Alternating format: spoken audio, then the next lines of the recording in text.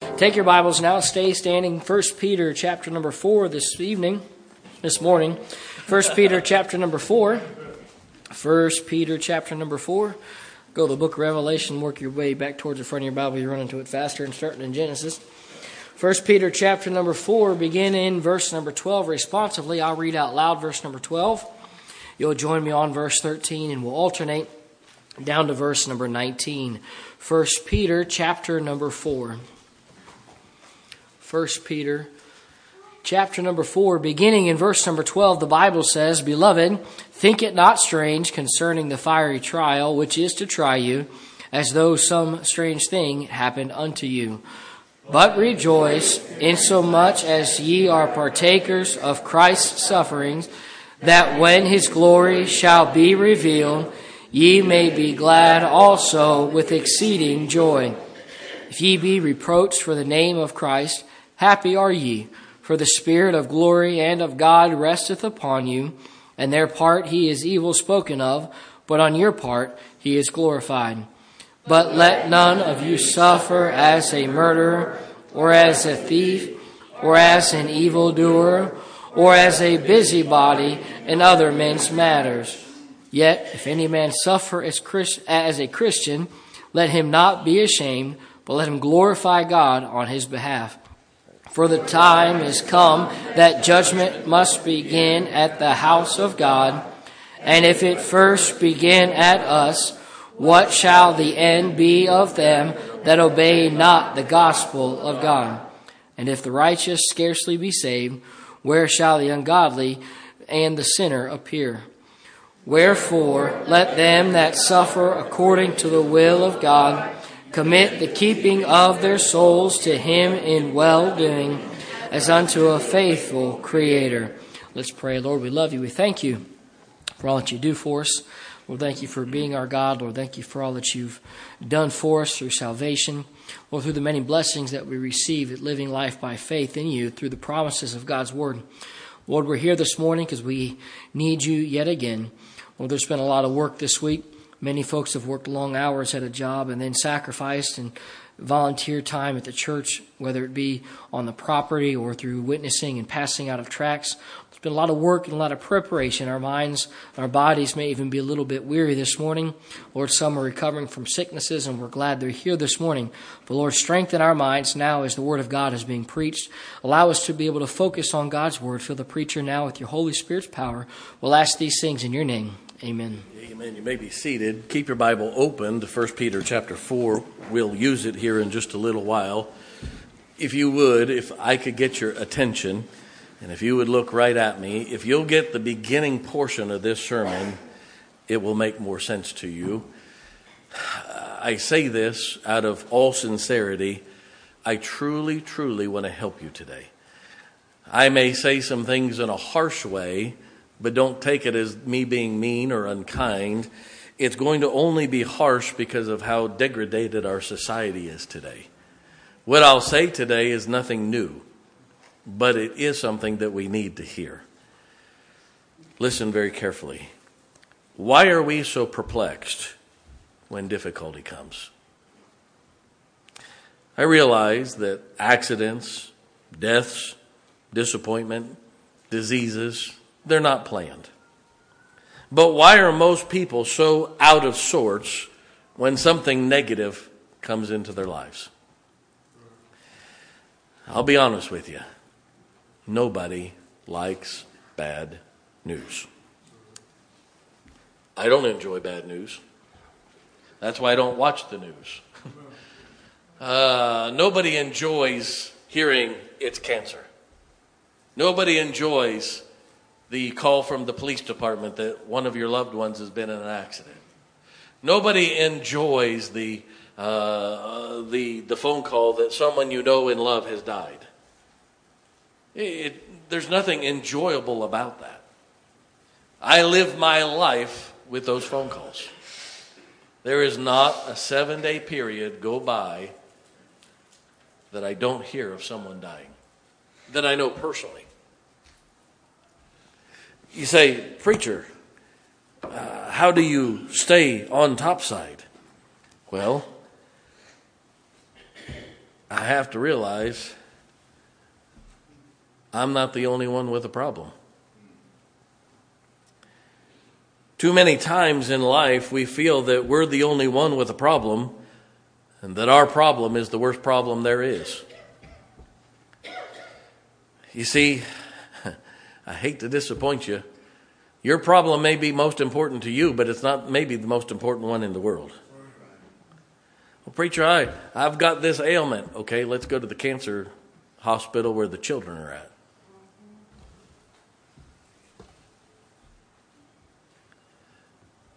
You see what I'm saying? Please don't take me wrongly, but your problem is not the only problem, and it's probably not the worst problem in the world. But you don't understand, preacher. I've got cancer. I'm dying. Well, if you're saved, you're going to heaven. What's so bad about that? Amen. I hate to disappoint you. You see, you're not the only person in the world with a problem. And there most oftentimes are people that have far worse problems than we have. Did you know you don't get a trophy in life because you got the biggest boo-boo? I didn't know how else to word that. There's too many of us that we go through life kind of like two kids in school comparing boo-boos. Well, my problem's worse than your problem. Oh, yeah, you got that problem, but I know somebody that's got this. Yeah. Can I tell you something? Why are we comparing problems? I want you to notice something in 1 Peter chapter 4. Look at verse number 12. Beloved, think it not, what's the next word? Strange. Concerning the fiery trial, which is to try you. Didn't say might. Says is. As though some strange thing happened to you. Now everybody look at me for a second. How many of you know someone who has ever had cancer? Raise your hand. All right, that's almost every person in the room. How many of you know somebody in here who has died? Raise your hand. Everybody. How many of you know somebody that's been in a bad car accident or gotten bad health news that's terminal? Dementia, Alzheimer's, or MS, or something like that. Raise your hand. Virtually everybody. So why, when it happens to us, is it such a strange thing?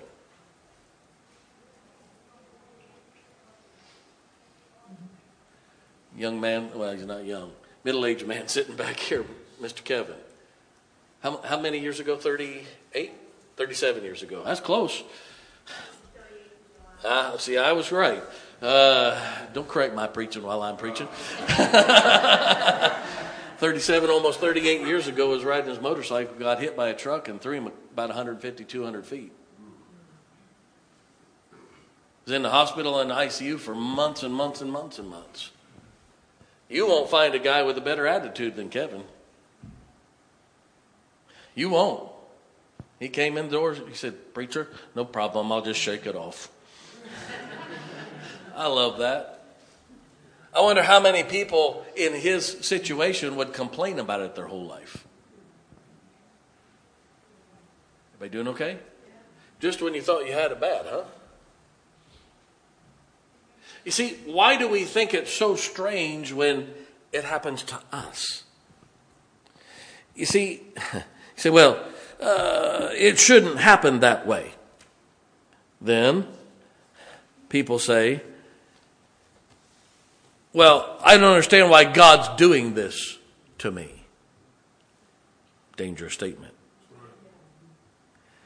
Can I tell you how God says we're supposed to respond to these strange trials, these strange events? Look at verse 13. Let's go back to verse 12. Beloved, think it not strange concerning the fiery trial. Does that sound like it's going to be pleasant? Which is to try you as though some strange thing happened unto you. But what's the next word? Rejoice. Oh, look at me.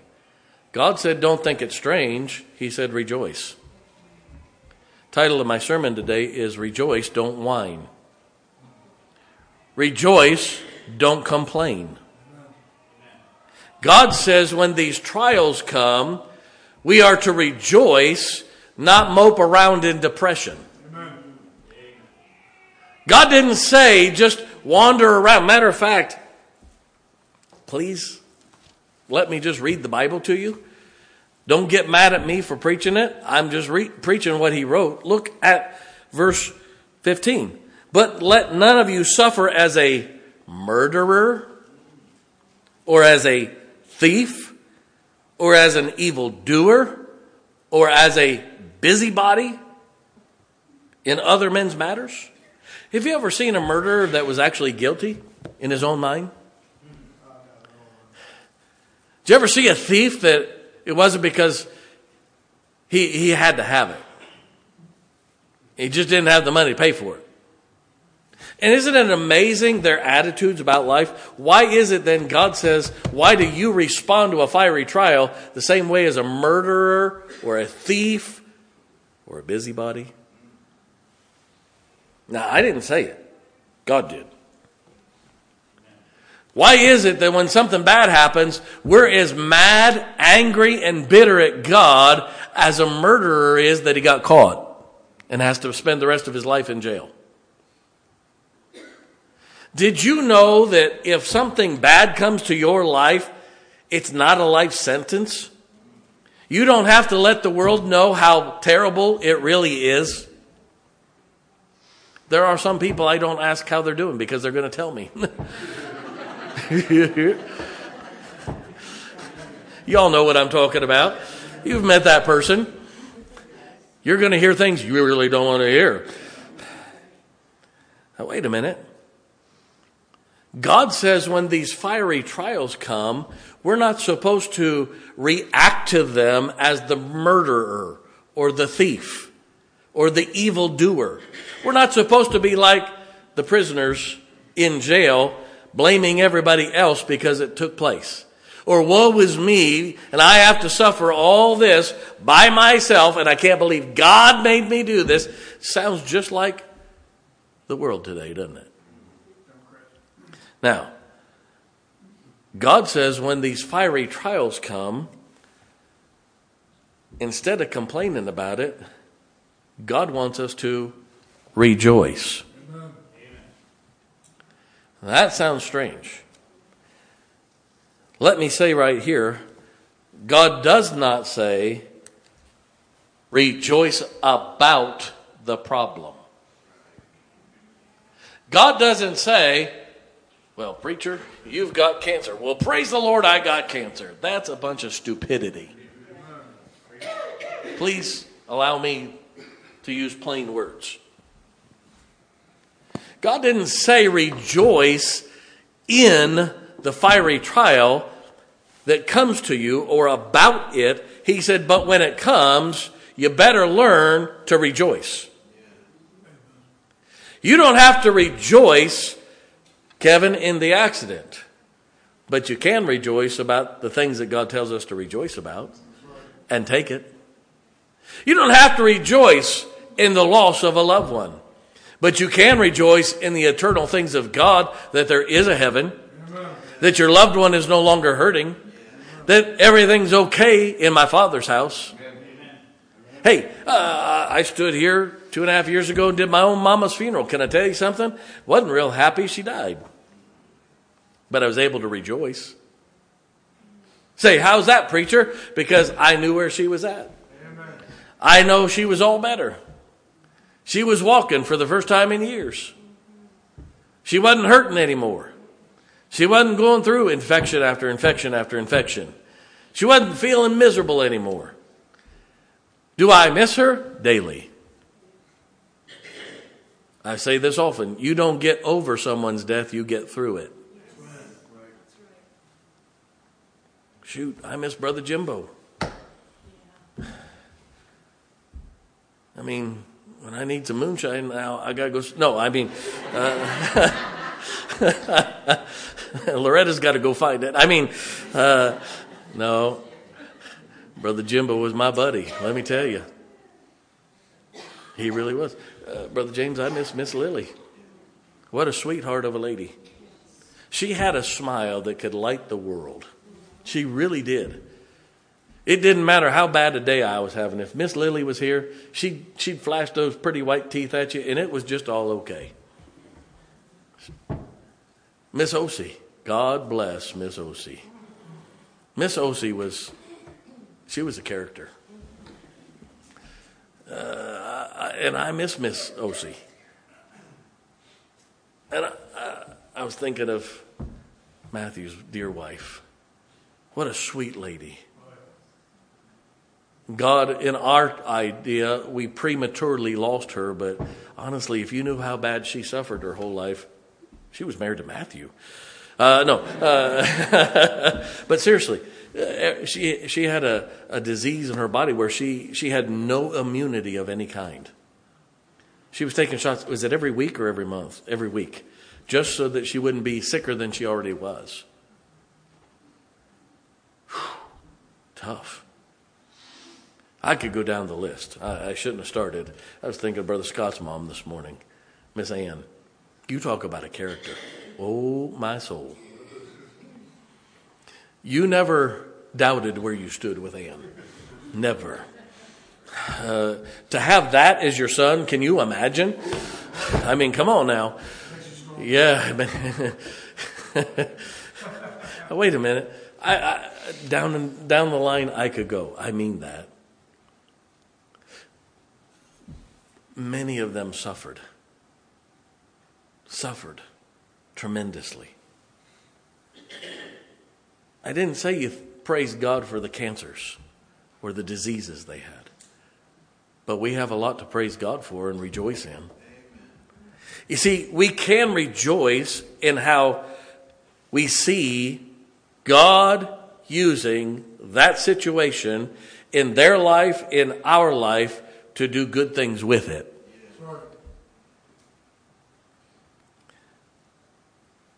We're not to rejoice in that someone dies, but we can rejoice that good comes from their death. I talked to my sister-in-law this week, asked her if I could use this, and she said graciously to do so. I'll be gentle, I'll be a bit general, but of course, just back in February, my brother-in-law, my wife's sister's husband, 57 years old, died of pancreatic cancer. Found out the week of Thanksgiving was gone in February. A younger man, 57, real young. Real young. Now, wait a minute. Paul was saved. And I asked my sister-in-law if I could say this. Paul and Crystal were saved, but they didn't always live a good Christian life, to say the least. But can I tell you, I went down and he died, and then the same morning we left and drove to Georgia because our grandson was going to be born in the next couple days. He was born. I flew to Texas. I did Paul's funeral. I think we had 15, 18 folks saved. I don't remember, a dozen or more at least. Some of which was family. Some was prison guards with whom he worked, and others. 2 days after the funeral, my sister, I had flown back, and my sister-in-law called me, and one of their adopted kids who's an adult called her and said, I watched the funeral online and I got saved.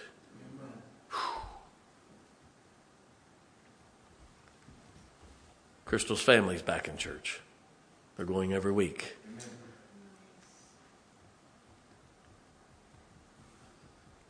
She went out soul winning for the first time in decades.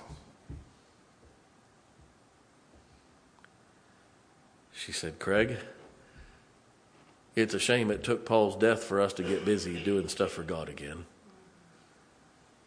Her son and his wife and kids are going to church with her.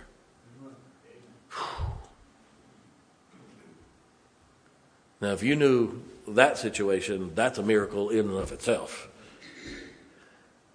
Can I tell you something? Should I be rejoicing that Paul died? No. I'm thankful for a place called heaven. But I'm also thankful for what God's doing in that situation.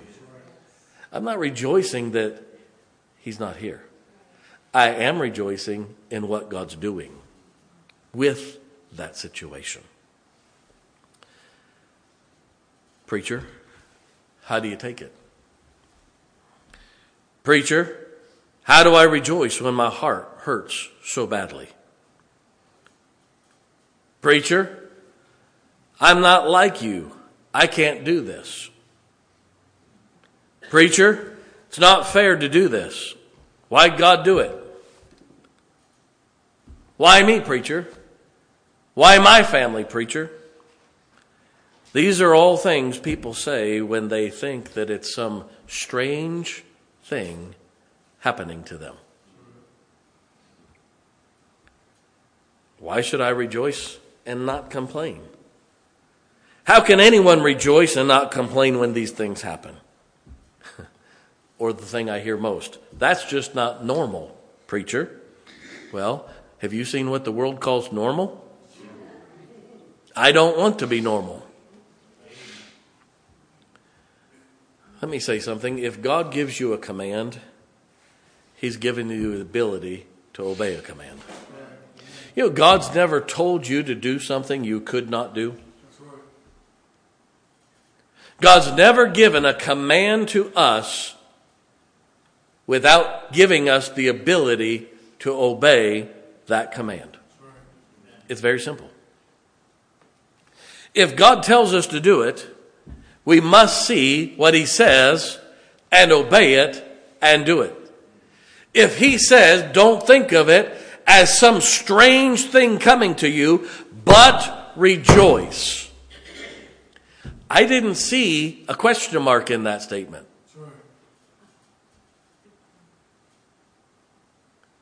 It's as much of a command as thou shalt not lie. Everybody doing okay? So, our sinful mind and our sinful flesh may not agree with God, but I'm here to shout, I'd rather trust God than me any day. I'd rather live by faith than try trusting my feelings. I'd rather obey what the Word of God says, whether it makes sense or not to me, because I happen to know the one who wrote it, and guess what? It makes sense to he, and that's all that matters. You're one letter off when you say me. You ought to say he. See, too many of us, this is how I see it, preacher. This, from my point of view. God doesn't care about your point of view. You're on the wrong side of it. My pastor for many, many years, Brother Hiles, he has written quite a few books and things, and one of his books on poetry, or one of his books, I think it's Strength and Beauty or Grace and Truth. There's a thing in there. When he was a child, his mom did needlepoint. You all know what needlepoint is? That's that white thing with the loopy thing on there, and they use their needle in all different colors of threads. You know, it's one of those things no man ever wants to do. Amen. Is all that thing is a fancy target to shoot with. Amen. Now wait a minute. His mother would do needlepoint.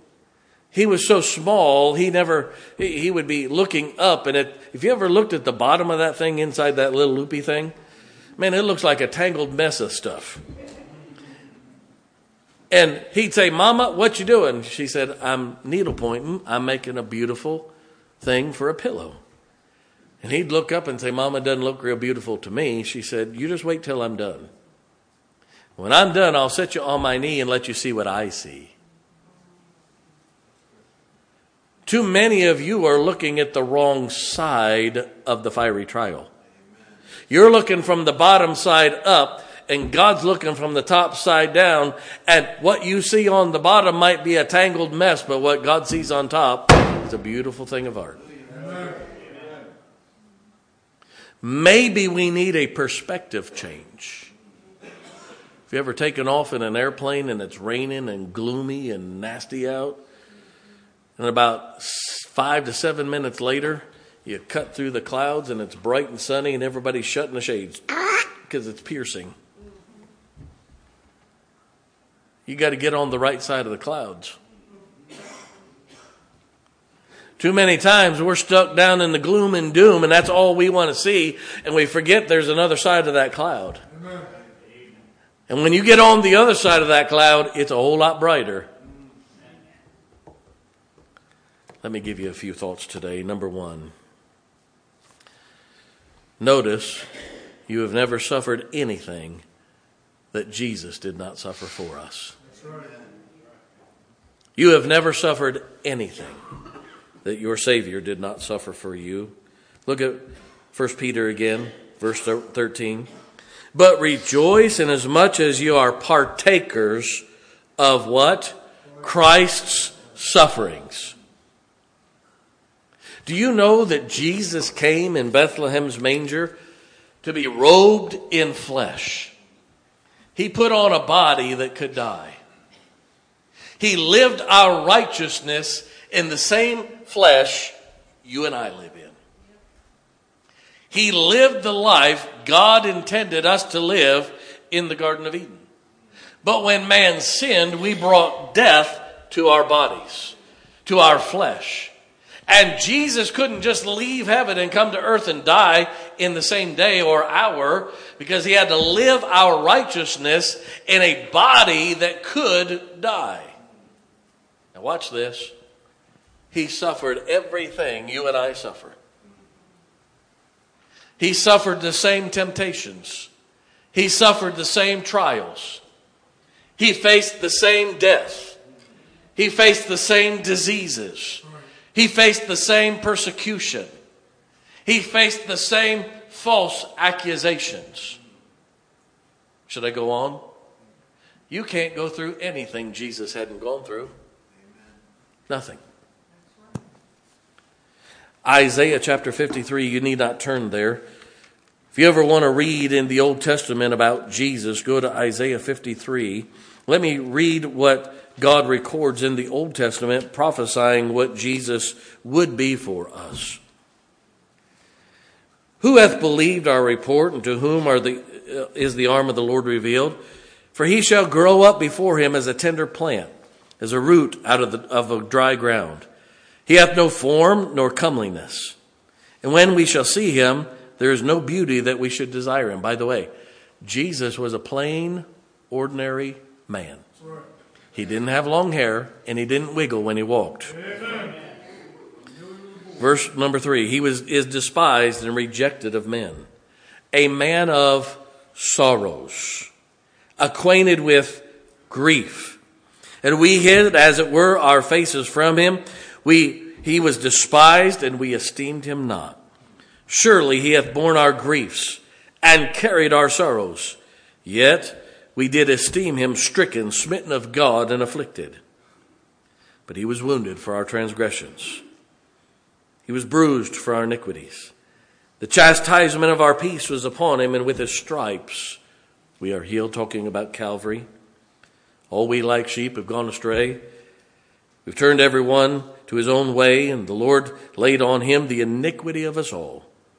He was oppressed and he was afflicted, yet he opened not his mouth. He is brought as a lamb to the slaughter, and a sheep before the shearers is dumb, so he opened not his mouth. He was taken from prison and from judgment. Who shall declare his generation? For he was cut off of the land of the living. For the transgression of my people he was stricken. I've got to stop there for time's sake.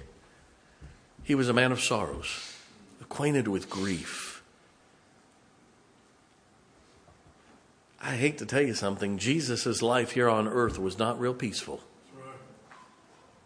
Everywhere he went, they were trying to criticize him, kill him, or get rid of him. Philippians chapter 3, just back a few pages from 1 Peter. Philippians chapter 3, verse number 10 reads this way.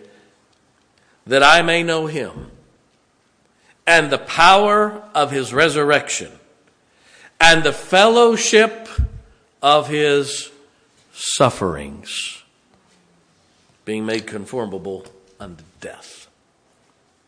Did you know that there is fellowship in suffering? Some of you that were in Brother Randy's senior citizens class today. Yeah, you suffered. You had to suffer with Brother Randy. I mean, no, seriously. Why do we kind of divide things up age-wise? Because those in that age category understand the suffering each one's going through. They all had to get the oil can out, the WD-40, and spray the joints this morning to get going. They had to take the Geritol and all the other things and take the teeth out of the cup and find your ears in the nightstand and all those other things. Y'all know what I'm talking about. Oh, wait a minute. There's fellowship in suffering. You understand one another. You then begin to fellowship because you understand those needs. Some of you that have lost a spouse, sometimes you all get together and go out together for a meal. And I love that. You say, why? Because there's fellowship in your suffering. It's healthy. It's not bad. Jesus was God in the flesh. And he took on him all of our suffering, all of our pain, all of our sin, and he took it on him. Don't you say he doesn't understand. Amen. Don't you dare point a finger at God and say, God, you don't understand.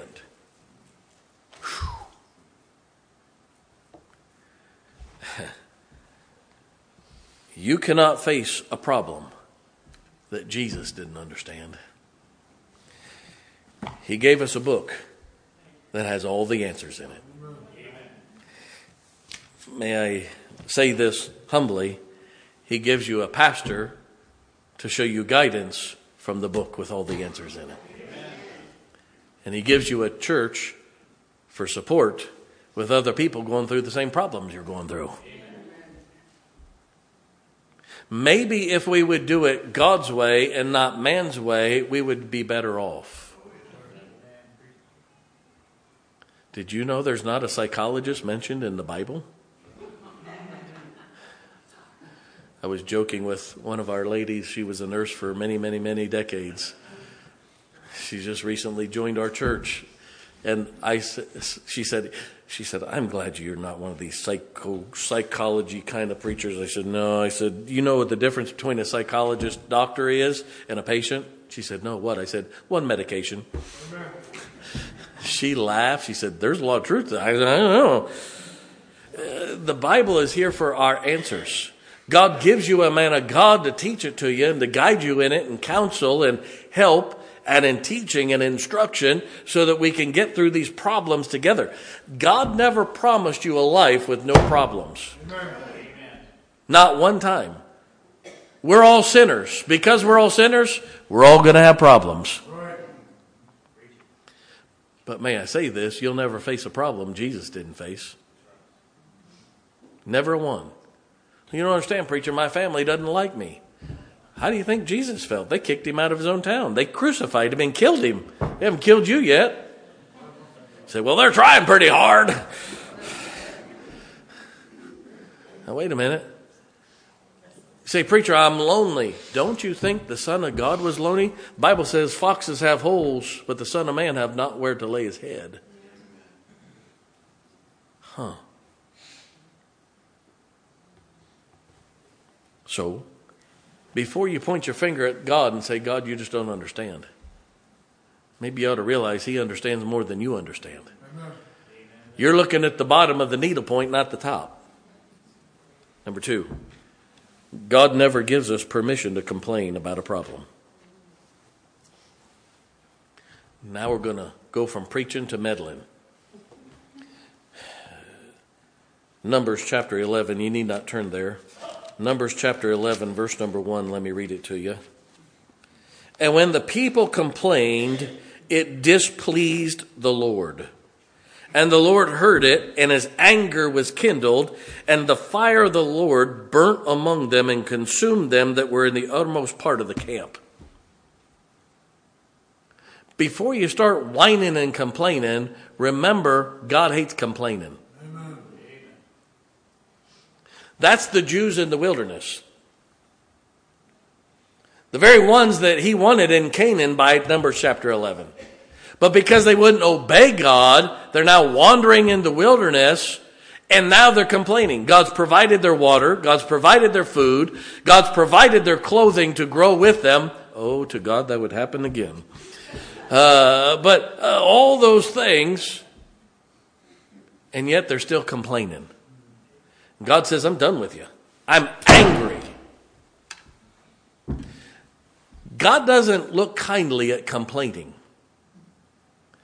Well, preacher, God's not been providing for me, right? Maybe it's not your selfishness, but if you got a roof over your head and food in your gut and clothes on your back, you got enough. Amen.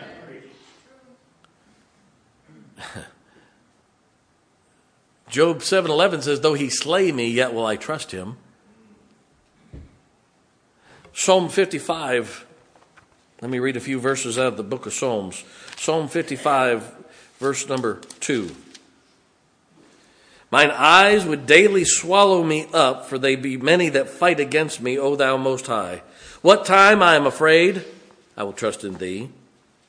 In God will I praise his word. In God have I put my trust. I will not fear what flesh can do unto me. Every day they wrest my words. All their thoughts are against me for evil. They gather themselves together. They hide themselves. They mark my steps when they wait for my soul. Wow. But verse number 9 says, when I cry unto thee, then shall mine enemies turn back. This I know, God is for me. In God will I praise his word. In the Lord will I praise his word. In God have I put my trust. I will not be afraid what man can do unto me. Can I tell you something? Maybe we ought to take God at his word. Psalm 77, verses 1 through 3, verse 6, all talk about us when we complain that God does not hear us. Don't turn there. You can look at it later. Matter of fact, God said, when you start whining and complaining about your problem, you're like that person in jail whining and complaining that they got caught for the wrong they did. Number 3. God tells us to rejoice when, not if, the hard times come. God tells us to rejoice when, not if, the hard times come. I wish I could tell you you'd never have a heartache. Sherry and Larry, I wished I could tell you you'd never have another heartache. But I do remember Sherry, your brother, getting saved. Brother Larry, your mama went to heaven not too long ago.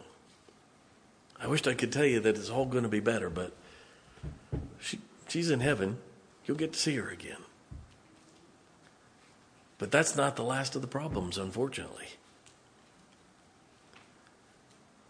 I wished I could stand before you and tell you you'd never, ever, ever have a problem again. These preachers that get up and say, well, just trust Jesus and all your problems go away. They didn't read the same Bible I read. If that's the case, their very Savior didn't do very well because they killed him.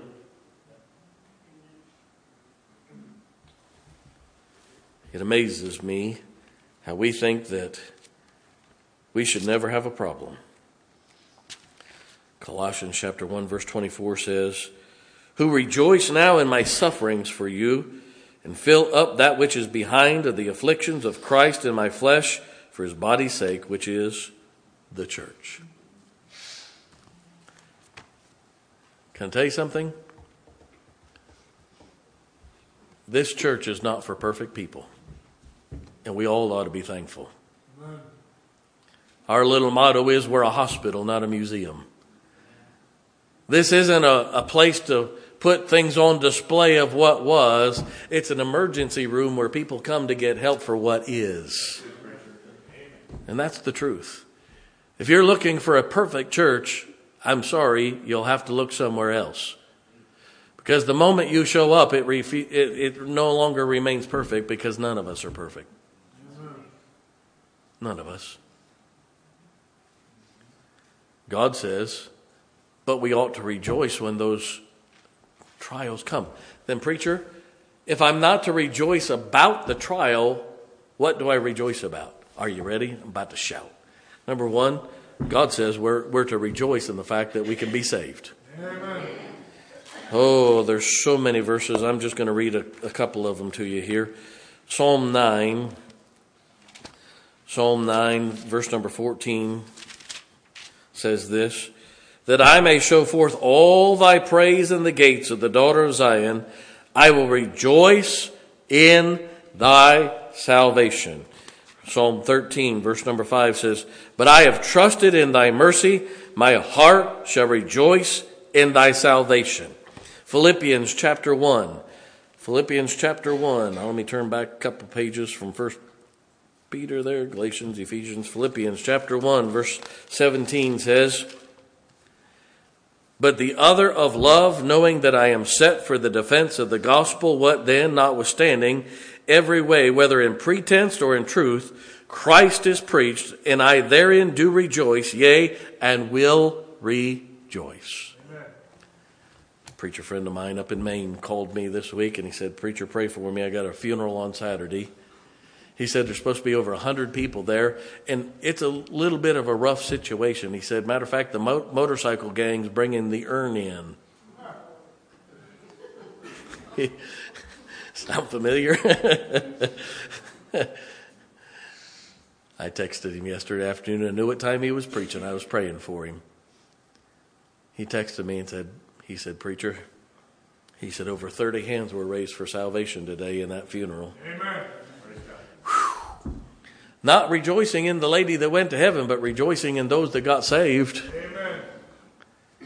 Can I tell you something? When the news comes that's bad, just thank God that your sins are washed away. Amen. Your name's written in heaven. When you die, you're going to heaven. You don't have to burn in hell for an eternity. And I don't care how bad it is. Anything from that it's okay. That's right. I've watched enough folks die. I think they're the lucky ones. We got to stay here. They get to go to heaven if they're saved. So, first of all, when those fiery trials come, why don't you thank God for being saved? Number two, we ought to rejoice in the never-changing words of God. Psalm 119, verse number 62, and I could read many, many, many other verses, but I'm not going to. Psalm 119, verse 62, at midnight I will rise to give thanks unto thee because of thy righteous judgments. You don't get up at midnight just because everything's going good. The Word of God does not change. Can I tell you something?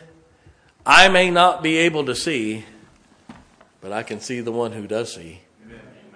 I might not know where the next step is, but I hold the hand of the one taking the step before me. You see, I can rejoice that God gave us the Word of God complete. Man cannot live by bread alone, but by every word that proceedeth out of the mouth of God. Amen. Say, preacher, how do you make it? I have the very words of God. Right. These are not the words of men. These are the words of God. Amen. These aren't the thoughts of God put into men's minds who put those words from their mind on paper. They are word for word from God. Amen. How many times you go through the Old Testament and it says, and the word of the Lord came unto me saying. Well, when words are being said, they're being spoken. That's right. I don't tell my secretary, look, I have to write this pastor, write a letter for me, and just sign my name. Doesn't work that way. Say what? To be my words. My words.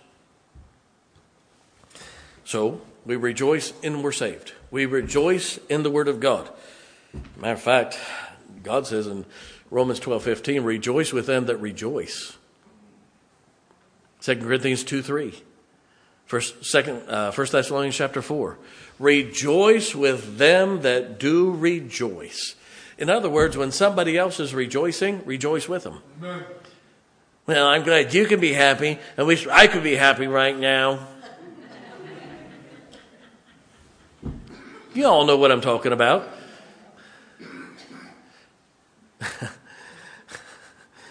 Can I tell you something? Being saved's fun. I didn't say everything's always enjoyable, but it sure is fun. Preaching's even more fun because when you got a coon in the tree, keep him up there for a while. Amen? When somebody has something good happen to them, do me a favor, quit complaining about what you didn't get and rejoice with them. Amen. That's what God says to do.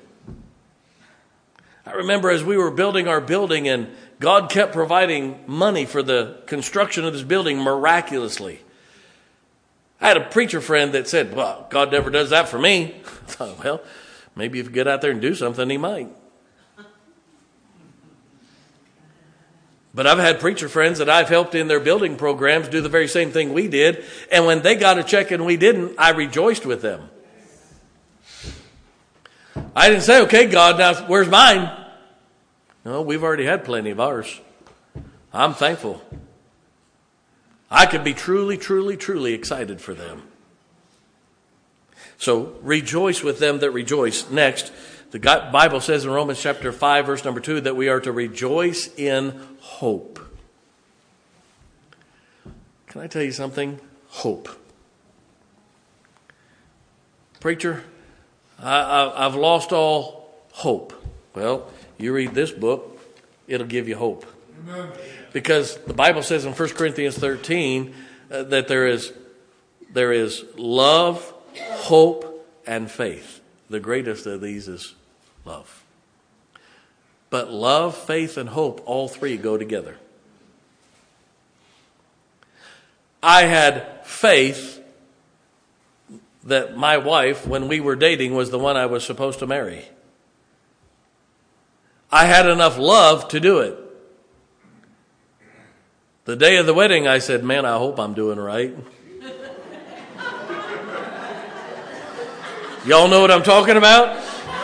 I did right, but she didn't, that's for sure. Now, wait a minute. Love, hope, and faith. Yeah, buddy. It's amazing how hope and faith go together. Not positive thinking, hope.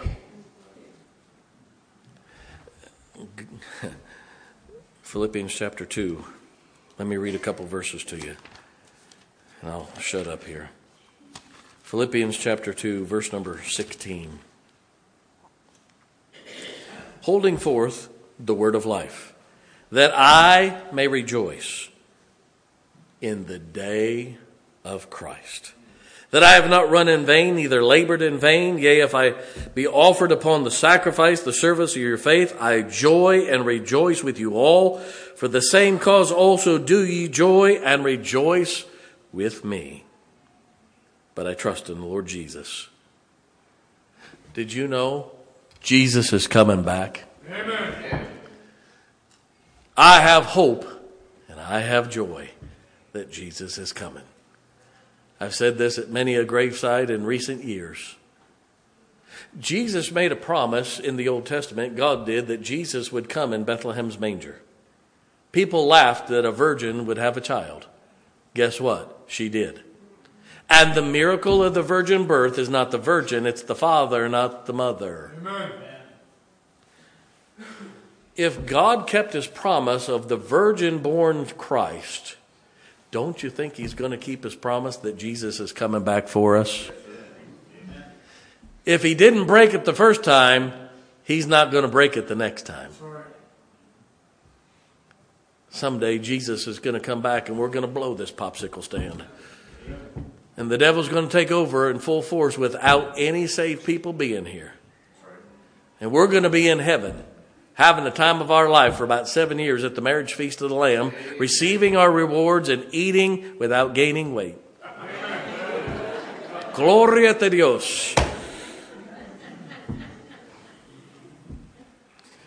Yeah. I'm not looking anywhere but in the mirror. Yeah, buddy. Jesus is coming back. But wait a minute. God tells us there are some things we should not rejoice in. He says in Luke chapter 10, verse number 20, notwithstanding in this rejoice not, that the spirits are subject unto you, but rather rejoice because your names are written in heaven. Amen. God says, don't you rejoice in power. Don't rejoice in your ability to lead and the things that you do. Rejoice that your name's written in heaven. Amen. So many things I could keep saying. I've left a lot out. The Hebrews did nothing but complain from the time they left Egypt all the way through the promised land until they got a king. That's right. Then they complained they had a king. Think through this for a second. There were approximately 3.5 to 5 million Jews that left Egypt. If we use the lower number, and let's say 2 million of those died in the wilderness in 40 years, that's 137 funerals every day for 40 years.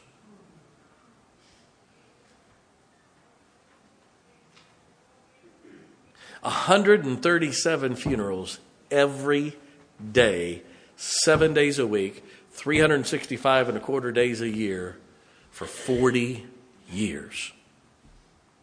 They paid a pretty high price for complaining.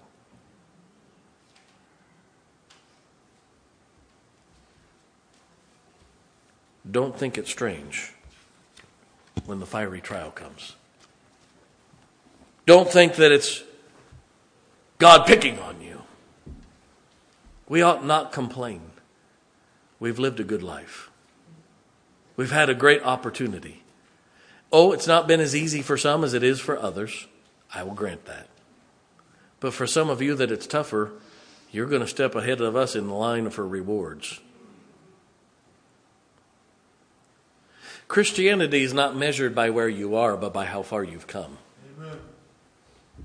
Think through that for a second. The greatest Christian in this room probably is not Brother Josh or I. It's probably somebody in here that lived a pretty bad life. Has had to come a farther distance than we've come. God doesn't measure it by where you are, but by how far you've come. Every head bowed, every eye closed. I'm done.